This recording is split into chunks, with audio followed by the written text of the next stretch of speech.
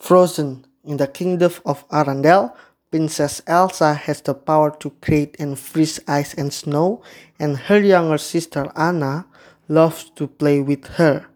When Elsa accidentally hits Anna on the head with her power and almost kills her, their parents take them to trolls that save Anna's life and make her forget her sister's ability.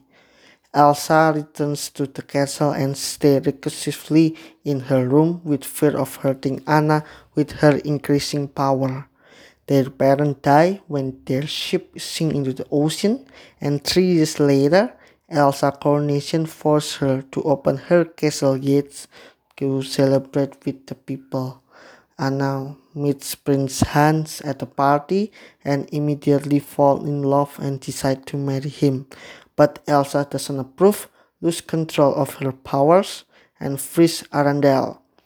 Elsa flees to the mountain and Anna teams up with the peasant Kristoff, his reindeer Sven, and the snowman Olaf to seek out Elsa.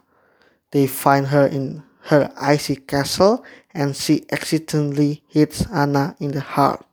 Now only true love can save her sister from death.